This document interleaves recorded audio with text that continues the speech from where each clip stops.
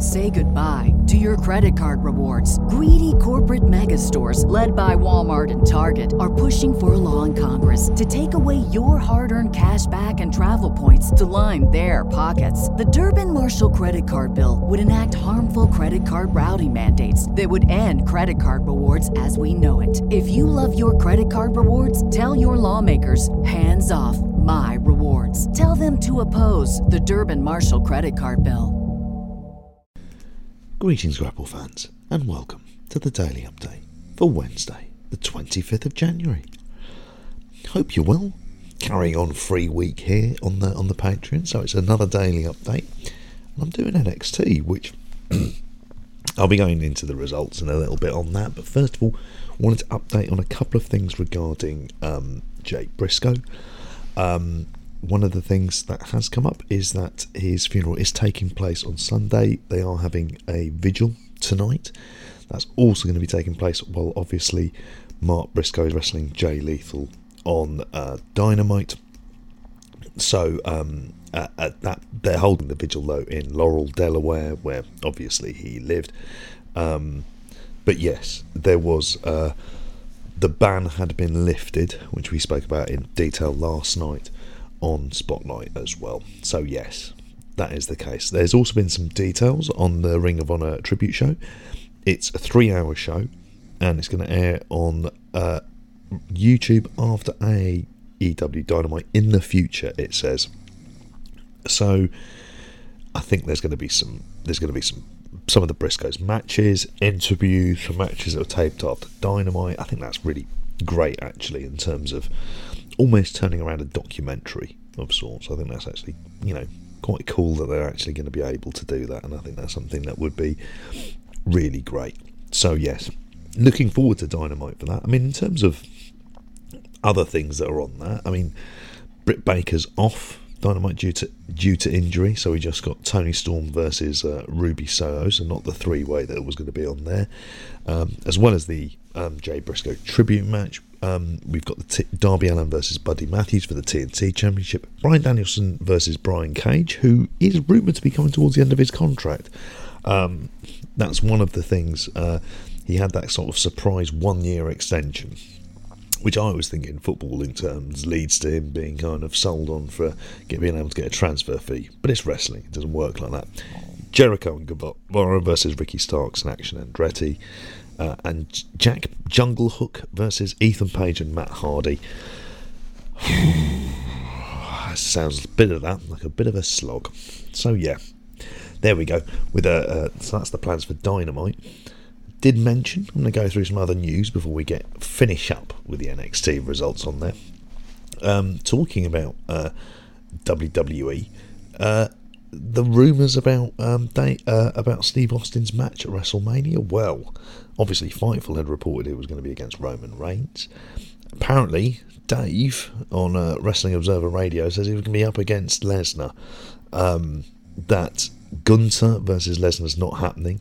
The idea was something that's a secret, so Austin was that secret on here as well.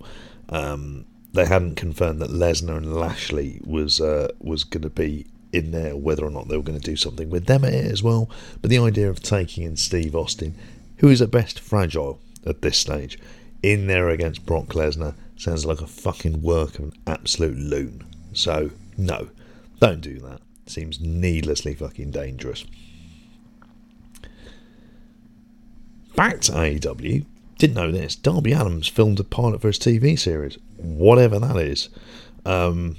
It's being made about him. He appeared on the Tony Hawk and Jason Ellis's Wolf vs. Hawk podcast, and that he's wearing a pilot for his TV show. Sounds like some Jackass style shit. Obviously, we spoke about the weirdness of him being Great Muta's final match, because obviously that's what Muta would have definitely wanted. Big Darby Allin fan on there. Other notes: Cicero Stadium is going to be hosting multiple Impact events, including Bound for Glory. This is Cicero Stadium in Illinois on here as well, so they're setting like a load of dates in advance of April, July, and 2 dates over October on there as well. I know this is a place that MLW has run. I think I was a couple of thousand back in the day when they get all the Lucha lads in, pretty much. there was the Sears Centre that did hold Bound for Glory in 2008, which is mental. And it says the 2019 version was at Villa Park, not the Villa Park that lots of people listening to this on there. Bit of a rundown dump these days, but I need to ask Liam specifically more about that. On there, New Japan have donated 3 million yen to Shinjiro Otani's medical funds. That was something that was on the Road to New Beginning show at Korakuen today. On there, burning it over to Pro Wrestling 01 sales manager Yoshiki Akika on there as well. I don't know what it translates to. I really should have looked on there, but obviously it's a very nice gesture on there as well. I mentioned Impact before. I don't know why I brought this up on here, but Big Connor from the Ascension, yeah, that bloke, 42, signed a multi-year deal. But then this is the company that brings back PCO, so fuck knows, really. But he's in the design at the moment, which was violent by design, because Cody Deaner murdered Eric Young.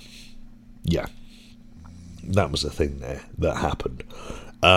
So yeah, there you go. Bit of Impact stuff there as well. Cheeky bit of MLW. We have a no ropes match added to MLW Super Fight. This is February 4th at the 2300 Arena, because, as usual, Davey Boy Smith Jr. versus Alex Kane.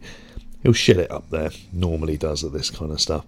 Christ knows what this is going to be like. I mean, I love Alex Kane. There's no way you should have him losing at all. That'd be fucking lunacy. Okay, right. I think from that, we're going to get into the NXT results. Now, they're building up to Vengeance Day. This isn't this weekend. That's Royal Rumble. It's next weekend on here. Starting off with footage of Grayson Waller and Bron Breakker fighting at the Performance Centre, as you do. Tiffany Stratton defeated Indy Hartwell.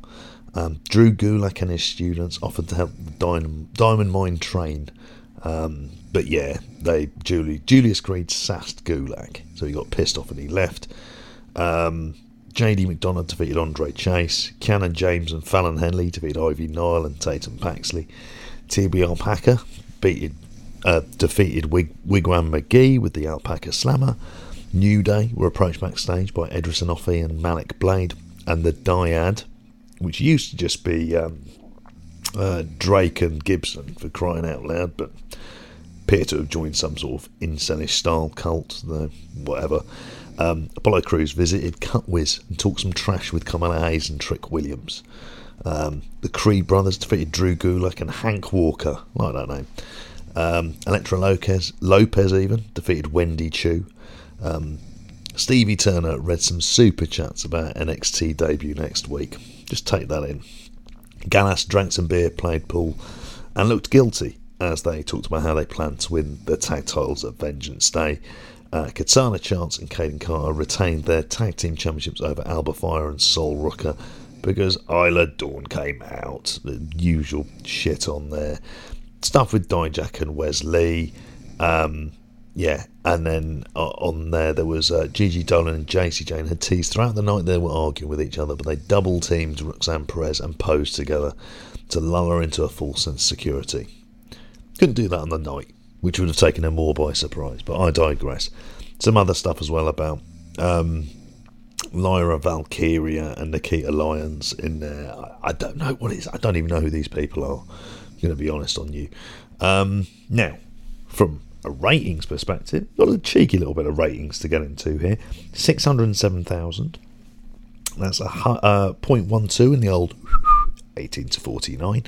So yeah, that's all right, I suppose. I don't think there's anything necessarily bad happen about that. Raw, on the other hand, did actually have its best number since 2020, which seems a bit kind of mental, really, as much as anything else. 2.344 million. That's why they do these bastarding specials. 0.70, 908,000 in the old. So yeah, largest viewership since February 17th, 2020. Highest 18-49 since April 2020 on there. It sounded shit to me, so people watched it. I never will. Anyway, on that note, that's all of the stuff that I'm putting into the daily update today. Obviously, if you haven't, you'll notice, for those of you who are listening on the Patreon free week, you can listen to the pre-show. All of it's up on YouTube as well, so all of that goodness out there as well. Going to be doing our mixtape recording to have out this weekend as well at the same time. So yeah, loads of shit happening. You lot, look after each other. Bye bye. Ooh, nearly 10 minutes.